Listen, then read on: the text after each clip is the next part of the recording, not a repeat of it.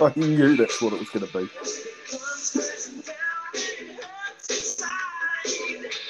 Was there any other way to start the podcast this week? I had to go with something like this. I had to remind you boys that America are the champions of the Ryder Cup. You two European lovers, you two old men, you're probably sitting at home now with a cup of tea and a blanket on. It's a bit late for you old men, but yes, I just wanted to start the podcast by saying well done USA, well done on winning the Ryder Cup. Best 2 weeks and probably the best event in 2 years of golf, I've got to say, and certainly going to be the theme for what we talk about tonight. So welcome, men. What were your thoughts on the Ryder Cup? Yep, it was an annihilation. That's really all you can say. Hats off to America. Better team won. No complaints. From a spectacle perspective, I'd liked it to have been a bit closer, but you can't take anything away from the Americans. Amazing performance. Absolutely dominant. Grant, as your old man European team, I'm surprised you're still awake at 9:05 p.m. as we film this or record this in New Zealand. How are you feeling? That's harsh.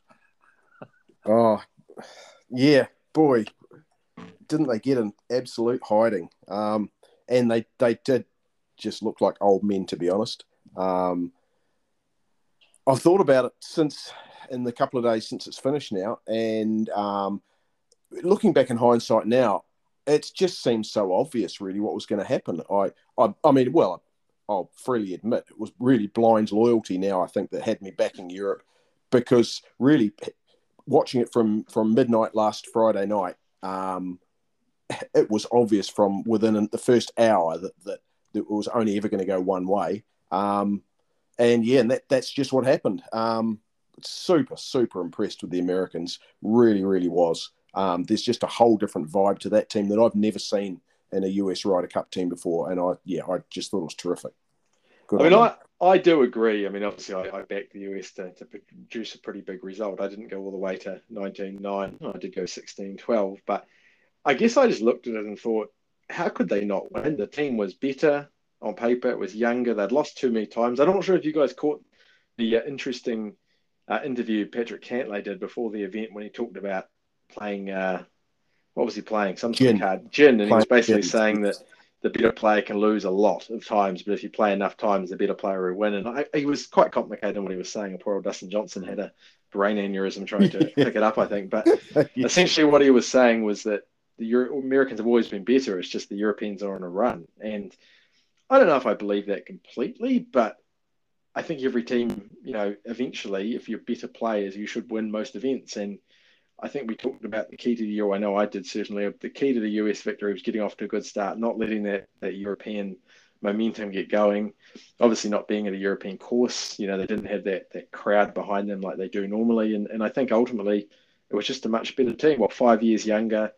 I think we'll talk about it a little bit later on, but more captains picks, which maybe led to more hot players. Certainly a team more suited to the course, and a course probably that suited Americans. That's something else we'll break down later on is should the course be a big part of Ryder Cup, to go and win away from home. So, no, in the end, look, it was I guess just I wanted to pick up on the spectacle of the event. I kind of talked a little bit down on the Ryder Cup a couple of weeks ago. I kind of mentioned that it wasn't the important event to me, and not being one necessarily American or European. But I've actually changed my tune. I mean, Rory, the emotion that I saw from Rory when he was crying when he lost, it is the biggest event in golf. I've got no doubt about that anymore. Unfortunately, it probably beats the majors now by a long way, but not sure you guys take on that. You mean when Rory won? Do you mean? Well, just the emotion about how much it meant to him. I mean, he was basically in tears. I actually thought someone in family had died or something. Like he was talking about like how he'd survived that day, and I thought, oh God, someone's died, and he's gone out and played. And he was just so upset about losing. Yeah, and he was upset, really. I mean, he'd won his singles match. He was upset, really, about. I think he felt that he'd let the team down in the first 2 days in the manner in which he'd played. And to be fair, he didn't play all that well. But yeah, like you say, Casey, as he said, it is to him the most important thing in golf. And you saw that with Shane Lowry. In fact, I think that was the most refreshing thing to me is you saw it from the Americans too. And okay, they show it in a different way, but to me, the attitude the attitude they showed, the demeanor they had, like the chugging bears on the tee, just that kind of younger, hipper, kind of edgier vibe that they all brought to it. That was obviously them being themselves. They weren't constrained as maybe they've been previously. That to me showed that they really are kind of taking charge themselves. And I know the commentators talked a huge amount about Justin Thomas becoming kind of like the spiritual leader of that team. And it does, to me, it looks more like it reflects their personalities rather than, say, the way the PGA or the USGA want them to look. Well, I think that's a fair point. And whilst the captains have actually been around for a while, I think the captains are basically moving around the ultimate captain between a group of 3 or 4 of them. It's always going to be the players that are the true leaders. And I guess with the likes of Phil not being there as a player, someone had to step up. And by all accounts, Thomas was one of those, probably Spieth too. They probably are sick of losing. These are the best players in the world who have been laughed at from Ryder Cup for a while. So, no, I think it was, it wasn't even close, to be honest. It could have been 21, 22 at some point in the day. So, no, I thought it was amazing. What about the course? That was a star of the show too. We talk about how we wish more golf tournaments were played at these unique places. Now, I don't think these places want to host annual events necessarily because it takes away from their revenue and probably kills their course. But, that place was outstanding. If more golf was played at those resorty kind of courses, it would only be good for the game. Amazing. I thought it was one of the singularly most interesting golf courses that they've played anywhere on the planet all year. And obviously we've seen Whistling Straits before, but it was amazing. Like some of the lies you got there and just, when you hit it in trouble, you genuinely had some trouble. But that was clever by the Americans to go there because I think there was genuine advantage. And if you were going to hit it in trouble, it was better to be 350 metres down in the rough than there was to be 300 metres in the rough. But the course was awesome. Interesting holes, lots of potential different outcomes depending on what it was. I think you can certainly make some really interesting course decisions when you are playing in a pure match play event, right? You can set up more drivable par fours, things like that. Because you don't care about the score, you don't care under par, you don't care about any of that stuff. And I think that shows in that course. You had the options to do that. And the rough to me wasn't that penal. Obviously, it was some very deep rough that was kind of ball lost style, but the actual rough off the fairway was kind of something I'd feel like you get it like a Murawai in New Zealand where the ball nestles down, but it's not really gone. Pros probably suffer more because they can't control the spin, but it did not seem like that penal rough where you can't see the top of the ball. When I say rough, I was kind of meaning more the bunkers. Oh, okay, yeah. Like there was just bunkers and like random small bunkers in the middle of nowhere with uncut tussock over the top of it or rough. Like you didn't get a nice smooth bunker lie anywhere. There was some type of impediment in your way, and that was great. I love that. Well, there is a school of thought that there's more than one pro, more than the old one pro has had that maybe bunkers shouldn't be as manicured and raked as they are traditionally on the PGA Tour. They're probably not like that for the amateur golfer on a Saturday, and yet the pros who are better in bunkers get these nice fluffy bunkers, and I kind of see that. I think it might have been Barnbougle doesn't rake the bunkers all that much. I think they have a rule that if you're in a footprint, you can move it, but ultimately the hazard becomes a hazard. And I think in those windswept places, you're probably fighting a losing battle trying to keep them manicured. But you're right. The bunkers were the hazard there, and some of those particularly small bunkers and lies. And I think it's great. It just looked different. The amphitheatre of some of those holes with the ups and downs and the natural stadium effect, it was amazing. The first tee, Jesus, that experience. It's actually quite a strange event to watch, right? Because there's only four groups go out or 4 games. So you really have to pick and choose your spots as to how you'd watch it if you were there live. Yeah, definitely. So the question I suppose I had on the course, though, is, if the assumption is that the home team gets a fair bit of say in how they set it up, is that an acceptable part of the Ryder Cup to you guys, just like Test cricket or whatever sport in terms of setting the course? Or do you think an independent body should have more say? Because I guess the question is, can a team take it too far in setting up a course? No, I 100% think if it's your home course, for your England or Europe, they have the right to set it up to suit their players. There are basic rules. You have to have 18 holes. You have to have it's within a certain par, whether that be 70, 71, 72, whatever it is. So, there are basic parameters there, but then it's up to each individual country to take it to a course that suits their players, suits their setup.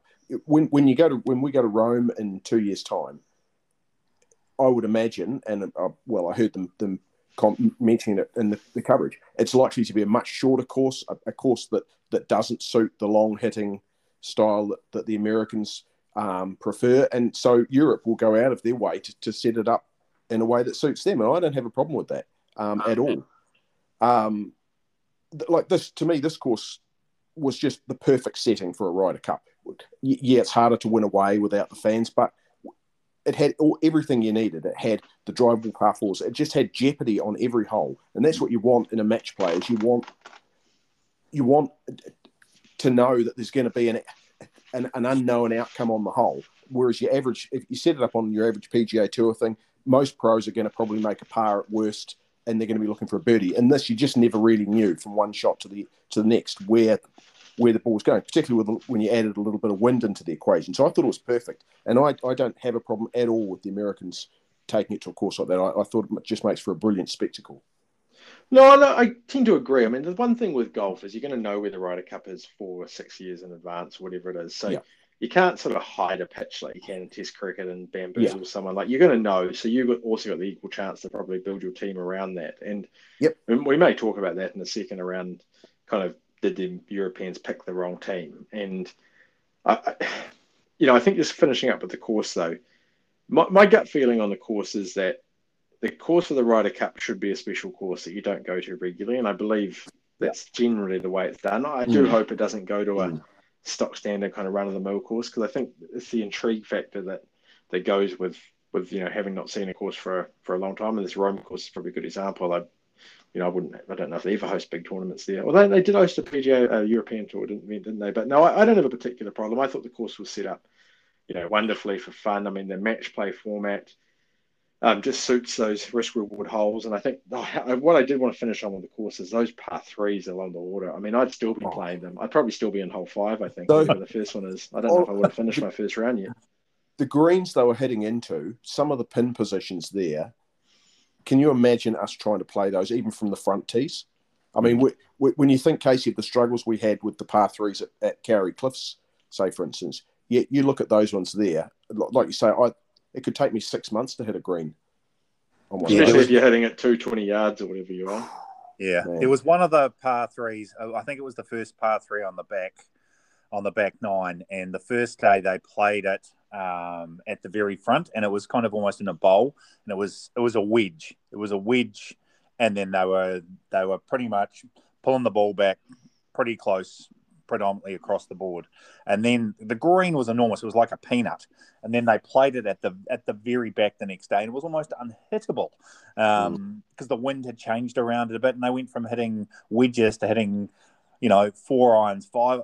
Fantastic. That's exactly how you should be setting up a course. And hey, full credit to the Americans. It's their home field advantage. They should set it up however the hell they want. Did Padraig Harrington, did he pick the wrong team, or was he a victim of previous success and he had no choice but to sort of roll out the team he rolled out, or did he misread the course and not pick some younger, more exciting golfers? I think he was hamstrung to a certain degree by, I think he only had 3 captain's picks, didn't he? So he had 9 automatic qualifiers, and this is a 3-year cycle rather than a 2-year cycle, and you'd have to say there's a lot of those 9 qualifiers that probably qualified on form from at least 2 years ago, and the difference was you had an American team with a whole lot of young guys who are banging form and going up in the world, and you had a whole lot of Europeans who were older and who've qualified a couple of years ago, and their form's been on the wane, and that's never a good recipe for a match of that sort. No, I agree. I mean, I think that's the next question I had is do we foresee that there could be a changing of the guard in the way captain's picks work? So traditionally for both teams, there was 4 captain's picks, I believe. This particular time, because of the strange 3-year cycle, I think Steve Stricker pushed for 6 so we could pick more informed guys as opposed to having a 3-year qualification. And old Padraig went the other way and went, I think, to 9. It was crazy. So, I mean, I would imagine that the US would be inclined to try to keep to this maybe 6-6 format, in the sense it allows you to pick not only the informed golfers, but certainly horses for courses. Yeah, and look, hindsight's a great thing, isn't it? You know, if the results a heck of a lot closer or the other way around, then we're saying what a genius Patrick Harrington is. The question I'd have for the two of you was, had we had this hindsight, who would you have picked? Who would you have brought in? For the Europeans you're referring to? Yep. Well, personally, for me, even in hindsight, I can't see that I don't blame him for a second for the team he picked. I really don't. I looked today at the Race to Dubai rankings for the top, something like the top 35 to 40 players. I thought, okay, well, who else is on there that he should have picked? And this is all of the eligible players out of basically in the top 35. Rahm, Hatton, Hovland, well, they were there anyway. Migliozzi. Yep. Richard Bland, Wiesberger and Fleetwood were there. Fitzpatrick was there. Bob McIntyre, Rory was there. Justin Rose just missed out. Thomas Dietrich, Callum Hill, and then the Højgaard brothers and Laurie Cantor. They're not striking fear into my heart. There's no one there pre-tournament that would have gone, oh my God, how could you leave him out?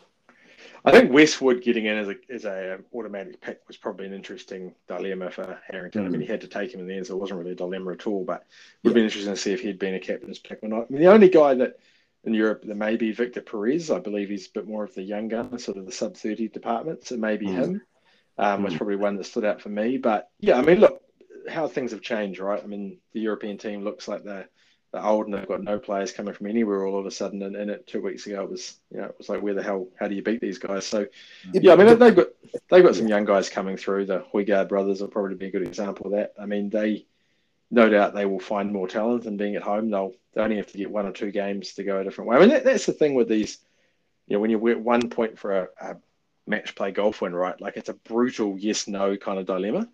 Like, you don't have to be that much worse to lose a game. No, I mean, this is, was it Dustin Johnson got 1 point from 5 in the last Ryder Cup and 5 points from 5 this time. So, yeah, are you saying he was a crap golfer last time and a great golfer this time? It's not, like you say, you can play well and lose. You can play poorly and win. You can have the right partner to help you in your game in a foursomes or a 4-ball that could carry you and you get a point you didn't deserve. So it's really difficult at times to judge players purely on how many points they've won. That said, I think there were some Europeans who'll probably look at their Ryder Cup and think that they kind of didn't do their legacy a lot of good either. But again, they don't pick themselves, do they? This is the other thing. It's like all sport. In the end, a qualification format is set up. Those guys qualify. They didn't select themselves, so they can't really be criticised either. So, no, that's a fair point. And I think the Europeans, I mean, ultimately they've won 6 of the last 9 or something, whatever the number is now. So they're still sitting in a pretty good place. And it could just be they're not an outlier. I mean, I think the Americans won't be able to claim they've really broken the hoodoo till they go to Europe. And they haven't won in Europe since the 80s or something crazy, haven't they? Like, it's a long time ago.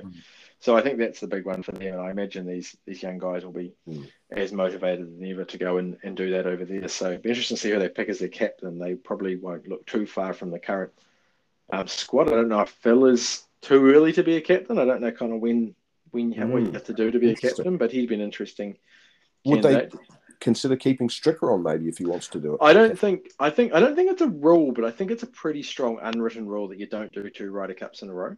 Okay. Right. So I think often you transition to a vice captain or you come from vice captain, but I mean, Zach Johnson's probably due. I think Phil's due. So those guys will probably be in the mix somewhere. I mean, my good friend Tiger will be due at some point, but probably not for a while yet. Europe are in. They're in. They're back. Not yet.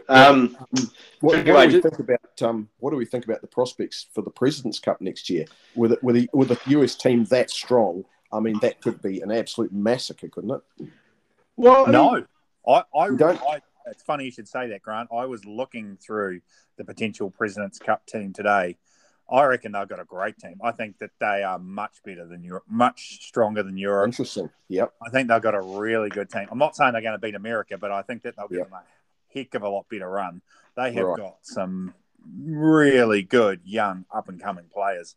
I mean, if you look at just on the world golf rankings, you got Oosthuizen, Abraham Ancer. Abraham Ancer's up to 12 in the world. Unbelievable. Matsuyama, Cam Smith, Sung Jae-im, Niemanen, Corey Connors. These are all guys just in the top 30 alone. Leishman, Dusenhout, Scott. Like, they got a good team. Yeah, they have. They've got a better team than Europe. Yeah. I think you got a fair point. I mean, they also probably got a little bit of that camaraderie together at the last President's Cup where they now want it too. And I think the US will want it, which makes the internationals want it more. And I think it has a chance to be as big, probably not as big an event, I'll take that back, but I don't see any reason why it can't be pretty close. Yeah. Well, what I like about their team is when I was going through it, they've got lengthwise a very similar team to America.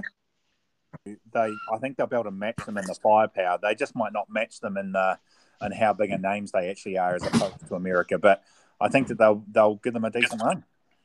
Yeah, well, that's a good question. Is whether the biggest fear probably now is that the Americans, and you saw it a bit at the last President's Cup, which I will credit to Tiger, but if they've kind of got that team morale sort of thing sorted out, with these team events matter to them, that's a huge win for all the future American teams, regardless whether it's President's Cup or Ryder Cup. And I will ask this: do you think Tiger being a leader at the President's Cup, because a lot of the same guys got their debut action there, do you think that contributed that team morale to this event?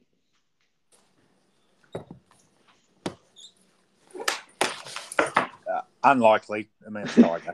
So. I knew I was expecting that answer, but no, very unlikely. I doubt it had 0% to do with it whatsoever. Well, I'm going to say it did. I think Tiger started the ball rolling with his leadership, and Steve Stricker just picked up and ran with it. Right, just to wrap up, a few questions for the week. MVP, one player's name, the MVP for the week. Who have you got? Jon Rahm. If it wasn't for him, honestly, it could have been. They would have been lucky to win five matches. I mean, he got absolutely steamrolled by Scheffler in his singles. I mean, what can you do when a guy comes out like he did? But honestly, if he hadn't been playing, they might have struggled to get 4 or 5 points. So, yeah, going for Rahm. In any sport, I struggle with the MVP coming from kind of a non-winning team. I know it's weird. Concept. I don't even like saying it, but it was too obvious to say DJ going 5-0. So yeah, I'll go Rahm. Grant? Yeah, I mean, I would tend to agree. Actually, I mean, he was the guy.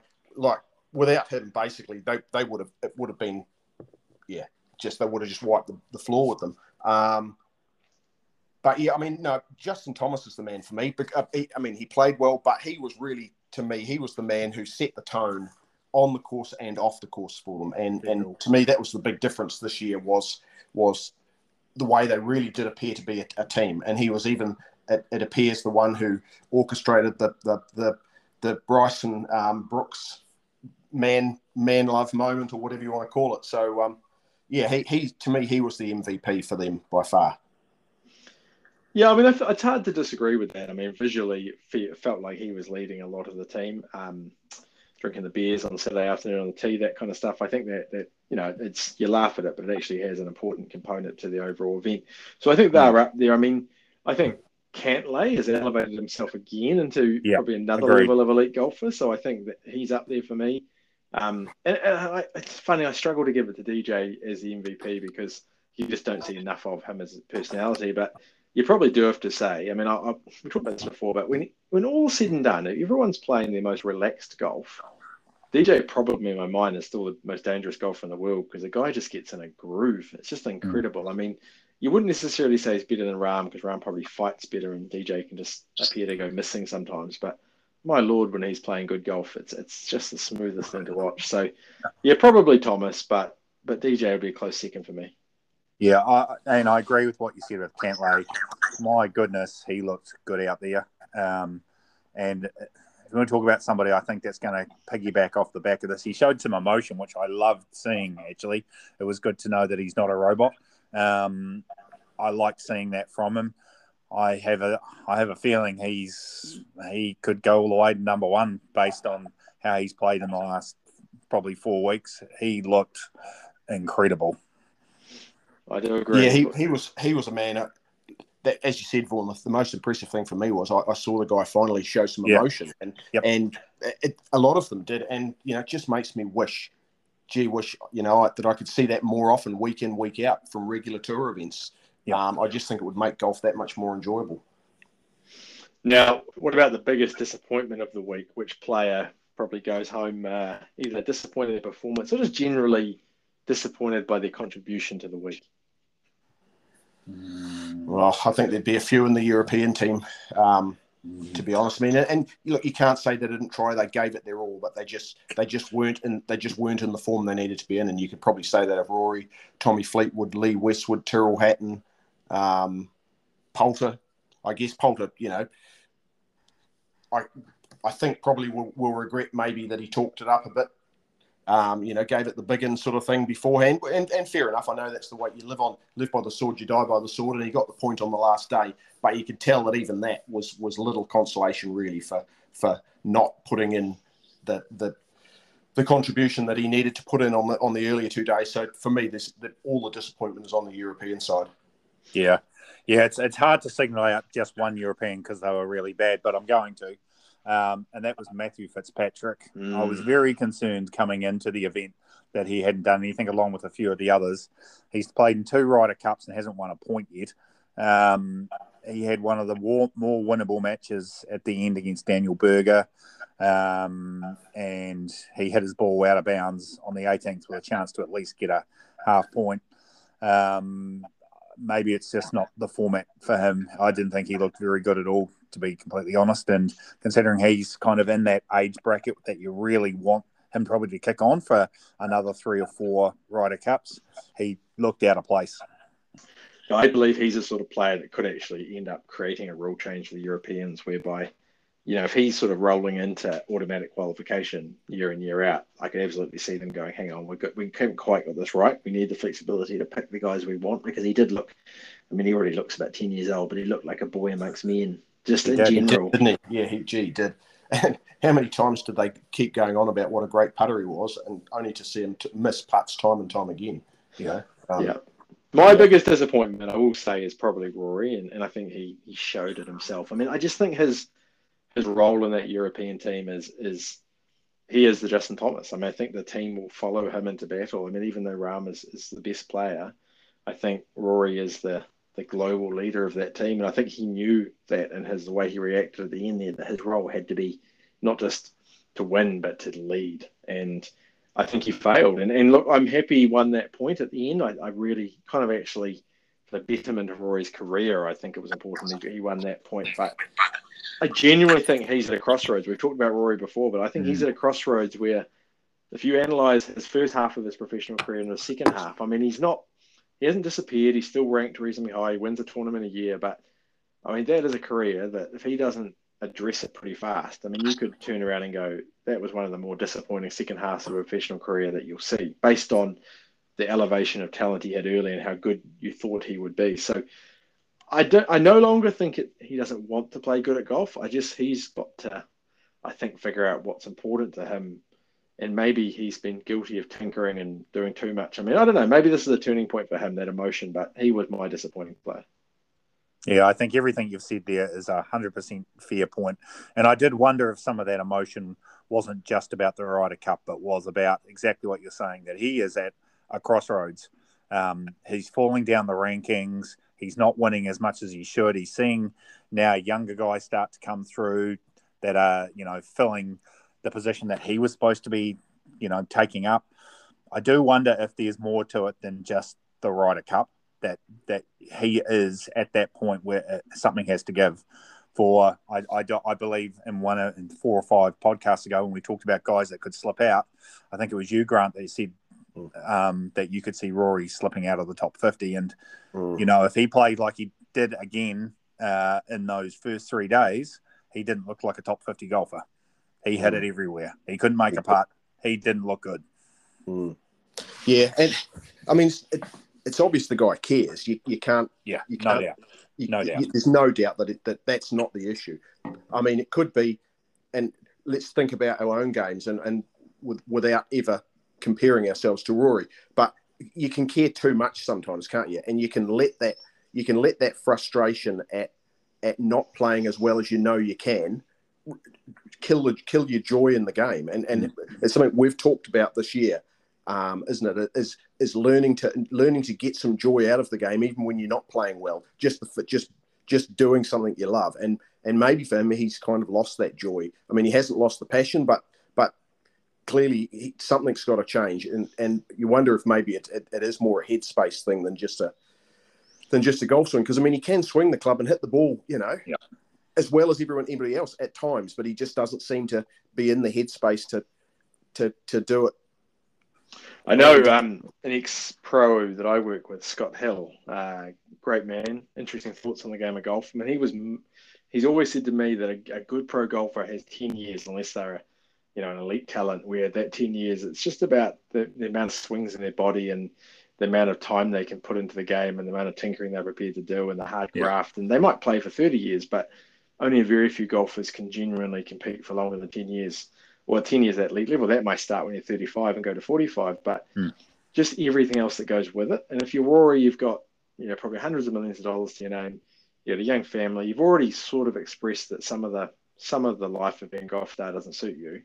And you're right. You probably are conflicted between wanting to achieve selfish results in golf and then everything else that comes with it. That probably pays a detriment to your family and everything else. So, look, I wish the guy well, because I think we all think golf is better when Rory's in form. So, I just think the next 12 months and maybe the next 24 months are just vital to what happens to that man. What do you reckon he should do? Do you think he should just scale back the amount of tournaments he's playing? Should he maybe just go back and play half a season on the European tour or something to maybe find some confidence? Well, what can he do? What can he do to mix it up?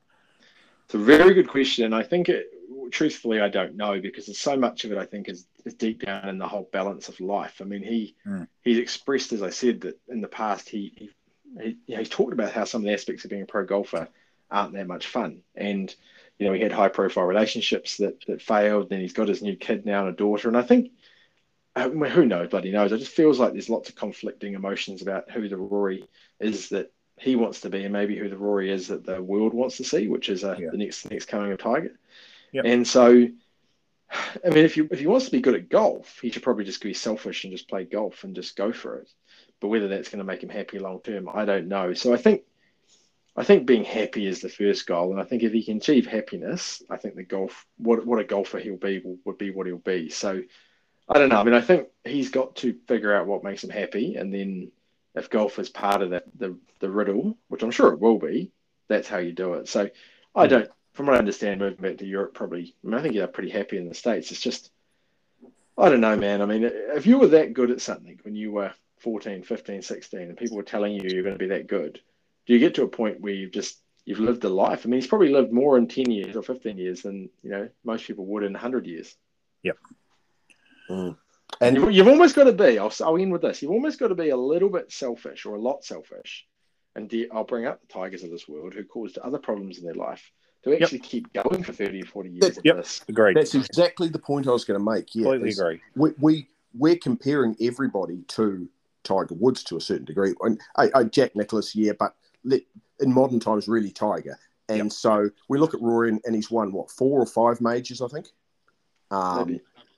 And we're saying, but he's disappointed us because he's not racing towards Tiger's mark of 15. Well, you can also look at it and say, man, the guy's won 5 majors. Yeah. If he never does another thing ever, he's still a Hall of Fame golfer, but we compare him to Tiger. Yep. But then we're also saying, but we want him to be happy and have a great family life and all those things. Whereas, no disrespect to the guy, but Tiger was possibly the most selfish golfer on the planet. I mean, he everything really was about winning golf tournaments, and all the issues that caused off the course were really compensation, I think, to keep him focused on what he was doing on the golf course. So, I mean, I'm not sure that we're doing Rory a justice by sort of comparing him to those kind of, to that mark, really. But that's what we do as a society, It is, isn't it? Of course it is. Of course it is. Who is the next XYZ? Who is the next? Yeah. It's what we do. So Yeah. it's interesting you say that. Do you think that anyone in our lifetime will reach double-figure major wins again in the men's game? No. It's hard. I'm going to say yes, based on the fact that I think let's say I'm about to turn 40, hopefully I've got 50 good years. I mean, I feel like someone will, because almost inevitably, statistically, someone will. But I wouldn't say it's better than 50-50 chance that happens. I don't know. Between the depth of talent, injuries, people having a head in the game for 10 plus years, this probably seems unlikely, but maybe I'll change my mind. Maybe no. I mean Brooks looked like he could for a second there, but then who knows with him? Couldn't stay. I mean, if Morikawa goes out and wins another 2 or 3 in the next couple of years, and he's on, all of a sudden he's on five majors in the space of, say, 5 years, then you could look at him. But man, it's easy. Well, it's not easy, but you see guys race up to 3, 4, 5, like your Rorys, Brooks, even Phil Mickelson in that. But boy, over a career, to stay fit and to stay in form, to keep winning them year in, year out. I mean, Tiger was just a statistical anomaly, wasn't he, when it came to that sort of thing, you know? Yep. So a couple more questions on the Ryder Cup before we wrap it up. I guess the two I had there is, how good is team golf? And is there a role for team golf outside of the country versus country? I mean, we all love that as the Zurich Classic. That's the one on the PGA Tour. But is part of the attraction of team golf that we don't get to see it very often, and that actually golfers don't normally play in a team? Could you artificially create other interesting team games? Like, it wouldn't be as exciting as country versus country, but like, let's say Team TaylorMade play Team Callaway. Would people buy into that? I mean, I'll bring up the Saudis again with their idea around team golf. I mean, there's something in it. Yep, I reckon that there's room for, there's at least room for experimentation. And I was thinking about this today. I really love the WGC World Match Play. You know, top 64 players. Love it. Why can't we do the same with the top 64 players in a team format where you have 16 teams of 4, and you go out and play it? I don't know what the format is. 4 singles matches. And if it's tied, you go and play a 9-hole best ball, and then you move on. Now, how you choose those 4 teams, it can be by rankings, or you put them in a big lottery bowl and pick out numbers, and whoever's in your team is in your team. I don't know. Why not? Why not give it a crack? Look, I love team golf. I absolutely love it. Ryder Cup, Solheim, the Zurich Classic. Going back in the day, I don't know if you guys remember it or not, but there was the one that they used to play where that was teams of 3 players, and it was 18-hole stroke play match play, if you know what I mean. But then they always played it at St Andrews. That was brilliant. So that was country against country sort of thing. And there's the old World Cup of golf, same sort of thing again. Anything like that has that team element, I just love it. So anything more they can add into that, I think would be great. Fair enough. Okay, last question of Ryder Cup, or sort of question 1 and question 1A. Is Brooks and Bryson, is the issue dead? Will we hear? Will they resolve? Or will it kickstart again? Do you think that's solved? And did Bryson basically play the cards we talked about perfectly in terms of resurrecting his image with the public? I think he did. I think he couldn't have been any better. And I think as long as he's not a dick from here on in, he should live a pretty happy life as a professional golfer. But Brooks and Bryson, is it dead? Oh, I hope so. No, definitely not. It is so for the cameras. Are you kidding me? This will spark up in the next 3 to 6 months again, without a shadow of a doubt. No, there's no way. No way that that's over and done with. Bryson did a great job. I mean, he probably hit the shot of the tournament without a shadow of a doubt. That was sensational, wasn't it? Are we talking about the shot on the par 5 where he cut the corner, or the 1-1 where he drove the green? Oh, that was pretty good too. I was meaning the shot on the par 5. But there was not too much wrong with the other one either. I don't know if Alepa can change his spots, Casey. I'm not convinced that this is going to turn the public long-term for him. I think it'll change it short-term, but it's kind of the ball's in his court now. So let's see what he does with it now, and if he can kind of change a little bit of his personality and mannerisms to carry on the goodwill that he's kind of built himself. I think that for me, the jury's out on that one. I hope he does, but yeah, the feud ain't over. No way. I agree with you, Vaughan. I think he's done enough in this Ryder Cup to get himself back on an even keel with the public now, and he'll get given a fair chance now going forward. But it's up to him to not be a dick, and whether he can do that or not is that's a week-to-week proposition. I'd suggest. I did get great satisfaction of seeing the Step Brothers T-shirts that the American team are wearing in their post celebration party. I thought they were brilliant. So I'm sure the rest of the players probably give those two shit about what's being created. And I can imagine Justin Thomas basically saying, "Just pull your head in, you guys." So yeah, it's interesting. I think you've got Thomas. The other guy that sneakily might have a bit of a leadership, but you don't realise it, is old Xander Schauffele. I have a vibe that he's a bit of a silent assassin as a leader. So I think between him, Thomas, Spieth, etc., that team's a good step. Anyway, we'll wrap up. What I'd agree with you on that one is the silent part. The world's most boring man. I think Xander Schauffele. Great golfer. He did chug a what do they call them? A hard seltzer, soda, a hard seltzer on the tee. So yeah, he strikes me as the kind of man that would knock back a shandy rather than a full beer. Yes. Oh yes. Yeah. That's all right. We'll leave Ryder Cup for now. We'll do a quick pro wrap of the rest of the world, and to be fair, there ain't been much happening, and what has been happening is pale to comparison. There's a couple of interesting things happening this week, but everyone's favourite part of the show, the Elka Watch. Go Vaughan. Our boy Stephen Elka.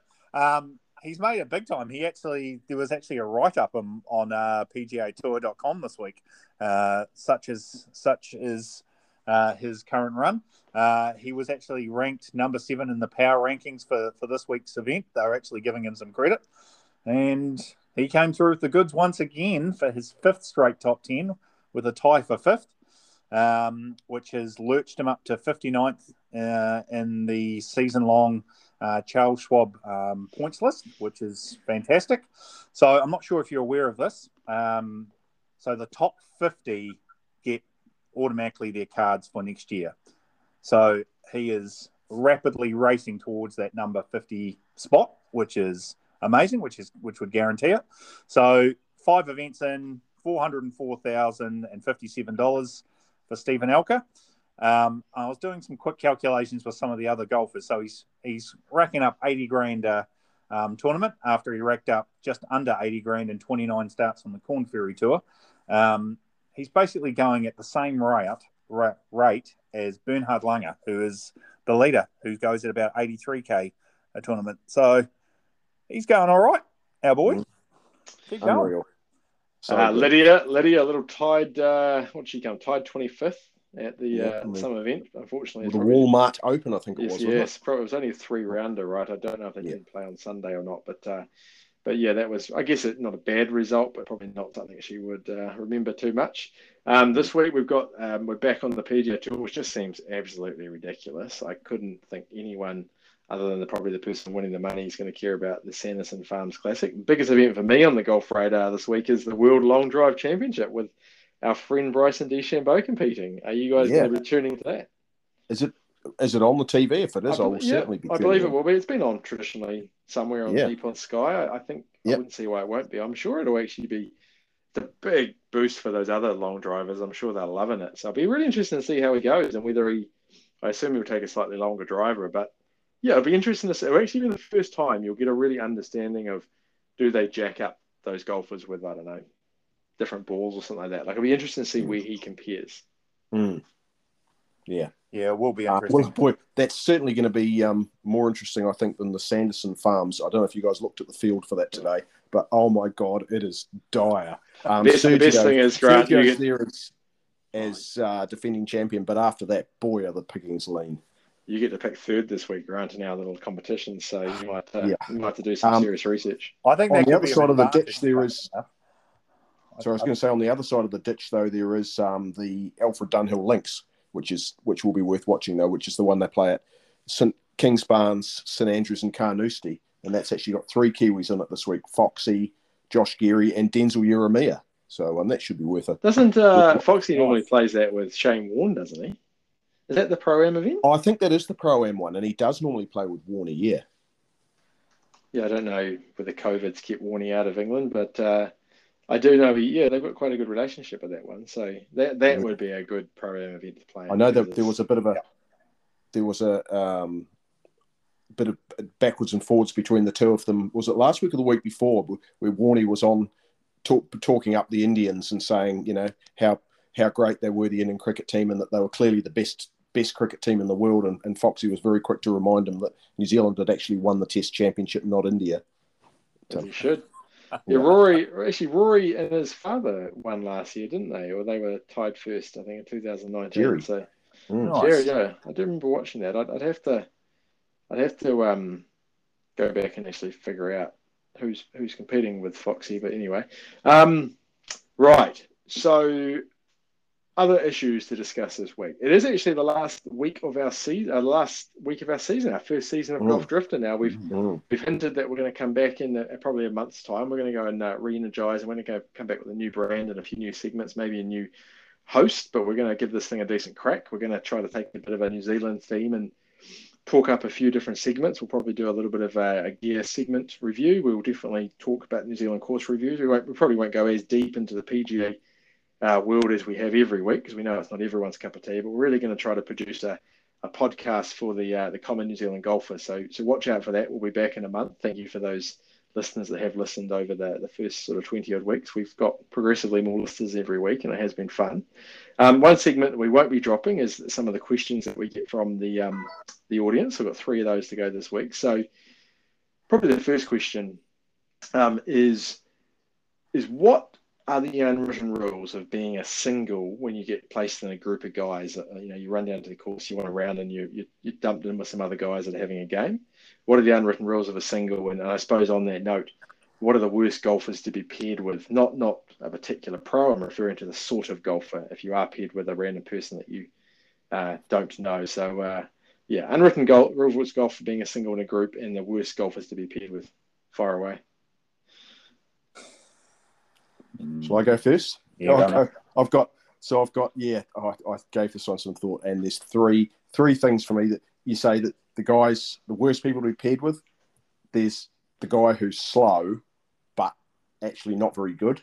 So he's the man who takes 5 practice swings on every tee and stalks every putt, and it's on a 25 handicap or a 30 handicap sort of thing. He's the guy who uses a rangefinder on a 200-yard shot when he can't even hit his driver that far. I think we've all played with the guy. So he's the first one, and unfortunately there's a few of them around. The second one, and if it's just a one-off, it's okay, but the guy you don't want to play a lot with is the guy who can't count. Oh, yes. Yeah, that would be my 2.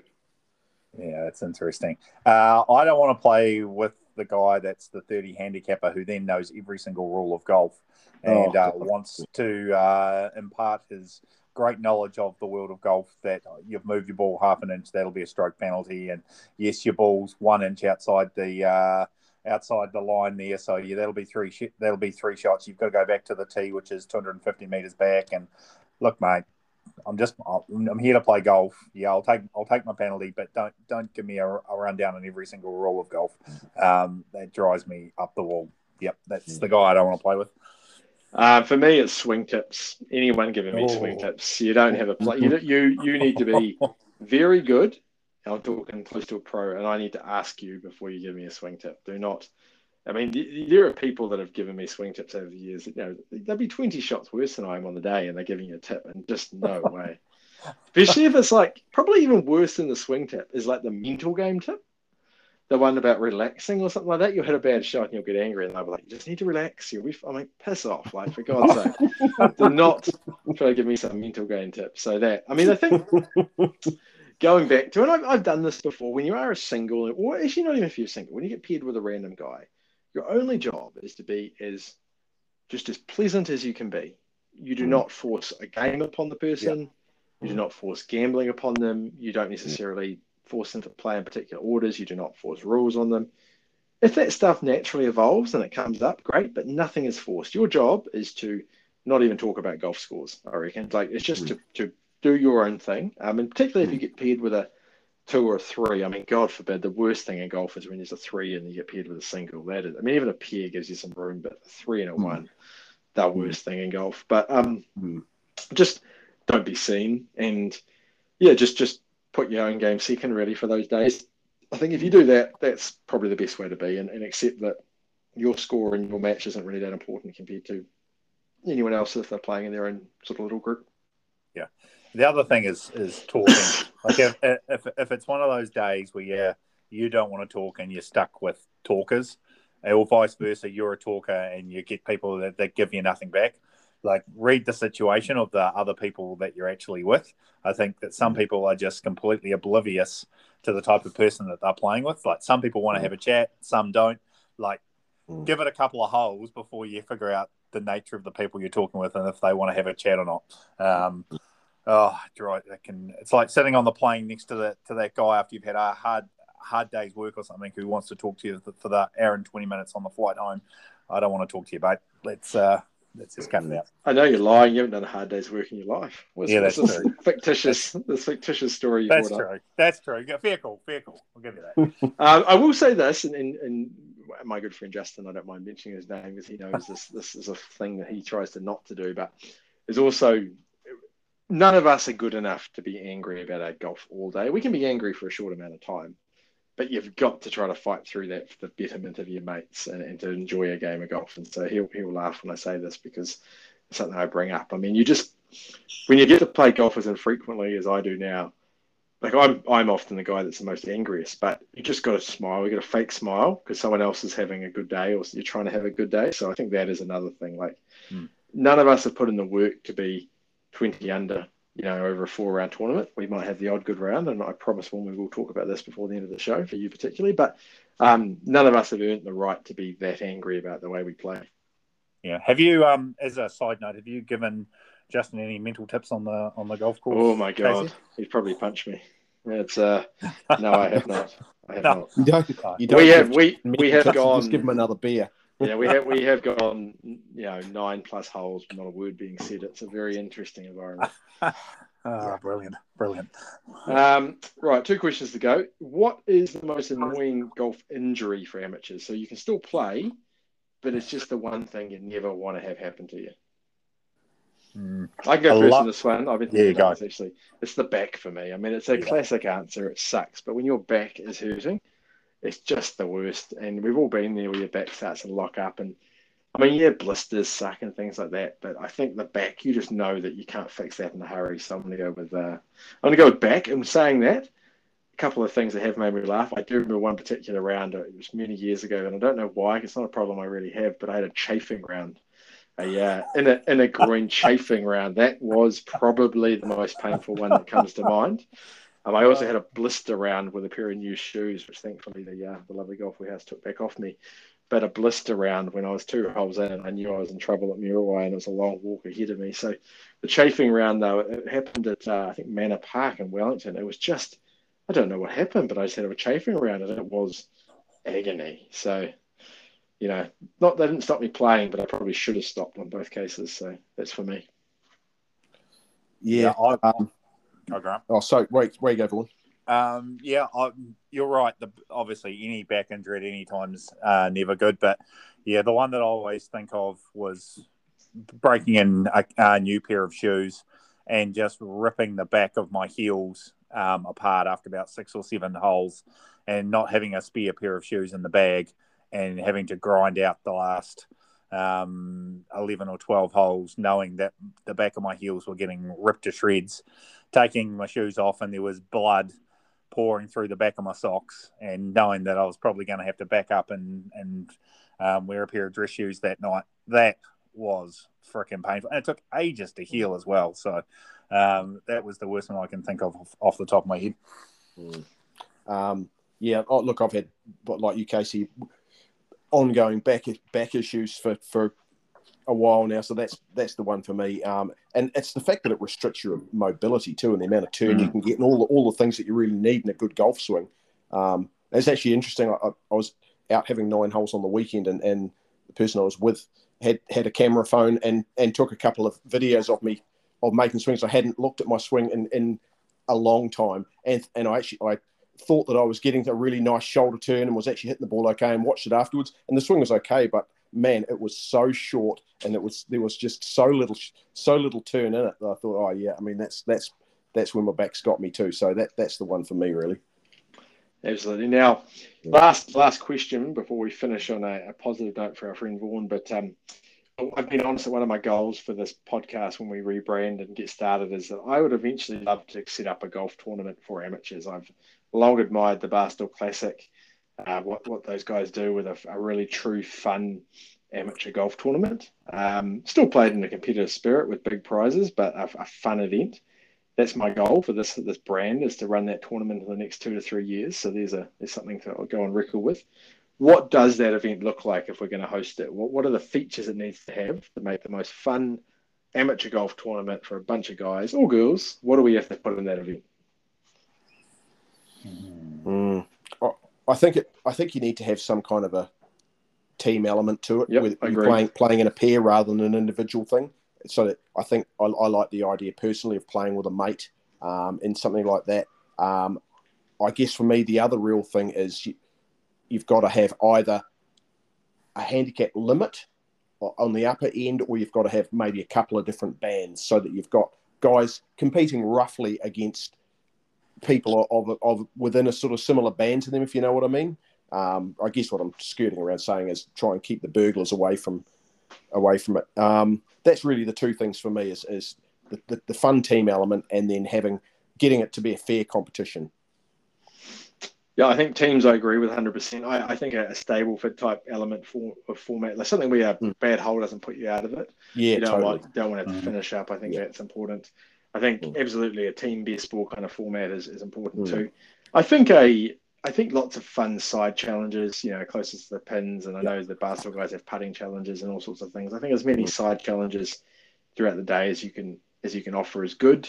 Obviously, plenty of alcohol is a good preference. And I think the big thing for me is it's got to be at a really fun course. I know this adds to the cost of the day, and it might not actually be possible in New Zealand to get to one of those courses easily, but I think going to a memorable course is a big part of it. And I think you're setting up as a full day event, so people aren't trying to get half a day of work in. You almost make them start at 10 o'clock in the morning. So you've got to take the day off. You've got to have fun and go to a course that you feel a bit spoiled. I think that's part of it for me. So I know with the Barstool Classic, they had the big championship at Pinehurst. I think we could do a championship in Queenstown. So there's my goal, to run a proper, fun, really good amateur golf tournament, but not amateurs as in kids aspiring to be pros. I'm talking like guys that are, 5 to 20 handicaps who just want to have a fun day out. So that's my aspirational goal. Yeah, awesome. I agree with all of that. Probably the only other thing I'd add in is if we're serving alcohol, let's make sure we have a decent brunch or meal or dinner or whatever it is mixed in with it. But if I'm taking the whole day off, I want it to be the whole day. So let's make it bloody good. And everything else completely agreed. Lovely. Rightio. Last thing to discuss this season. It's give it a little. You probably thought I'd forgotten, Vaughan. I hadn't forgotten. I left it deliberately last. You went out and golfed on the weekend. Congratulations. You had a 68 at Bottle Lake, admittedly, so no one's impressed, but well done, 68. Give us your quick review. Tell us what the highlights were, and most importantly, tell us why Bottle Lake we should respect the score you got. Well, at the end of the day, I don't care if you respect it or not, but considering I play golf with some golfers that are better than me, and I think I'm on about 5.7 or something at the moment, and none of them have ever shot around under 70 there. I would say that it was pretty good. And to be fair, I never shoot around that low at this time of the year. Like, they always come late December, January, February, when it's a lot warmer and you got a lot more run. And I've played a lot more golf. It was officially my first round of what I would classify my new season, which coincides with daylight savings. I don't know. I just played really well. And I'm going to have to give you a piece of credit for this, Casey, because on the quiet, I've actually done something I've never done before. I've actually been practicing, and I've changed my swing. I don't hit big ropey hooks anymore. I hit what I would call a small power fade, which I put down to our round at Windross Farm when you told me I couldn't drive that par 4, and I hit an absolutely searing power fade. So I've been on the quiet practicing that for a few months, and it came together yesterday, to be honest, and I hit a bunch of searing power fades. I made 4 birdies, an eagle, 4 bogeys, and the rest were pars. I was 5 under through 11, and then myself and my partner started talking about could I shoot the lowest round I've ever shot in my life, which is a 5 under 65. And as soon as we mentioned that, I honestly could barely hit the ball off the tee because I started thinking about the end score, and I think I played the last 6 holes 3 over for a 2 under par 68, which is awesome. Yeah.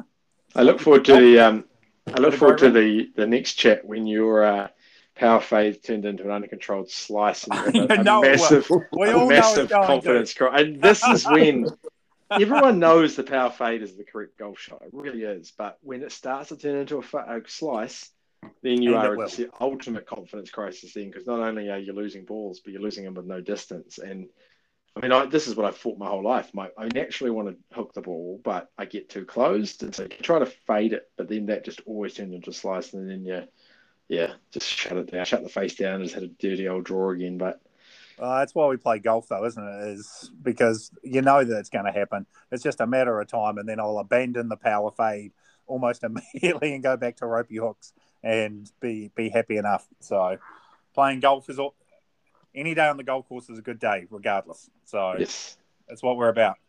Absolutely. Rightio, boys. We'll wrap it up for the night and season. I've enjoyed the last few weeks. We will be back in a month. We'll a few surprises up our belt. So we're not going to stop working. We're going to be making this thing bigger and better. So thank you for those that have listened.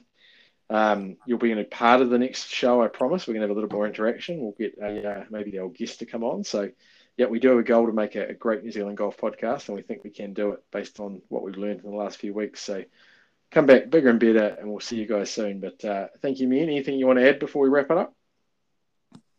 Oh, just personally for me, thanks, guys. I've had a terrific time talking golf each week over the last 2 or 3 months. So it's been great fun, and it's great to finally get out on the course this week, even if it was just a couple of nines. Boy, having 4 or 5 weeks away, that little bit of absence does, make you really appreciate how good it is. And I loved it, and can't wait to get out again this weekend. So it's all good. Yeah, I'm looking forward to us all being able to talk about our golfing rounds, which, given another 3 or 4 weeks, we'll be moving in well into spring. We'll all have got out there and played quite a few rounds. I think that'll be particularly good to be able to talk about our own experiences again. And of course, we're looking forward to Vaughan, get your flight sorted out for the 2-course Omaha Walkworth Classic in January. So Grant, you'll let me know when that opens for signing up. We've got to get in there. For sure. Yep. Excellent. Okay, boys, thank you. Been a good season. Right. We'll come back in a month's time. We'll do it all over again. All right, boys. Cheers. Thank you. Thanks, guys. Ta-da.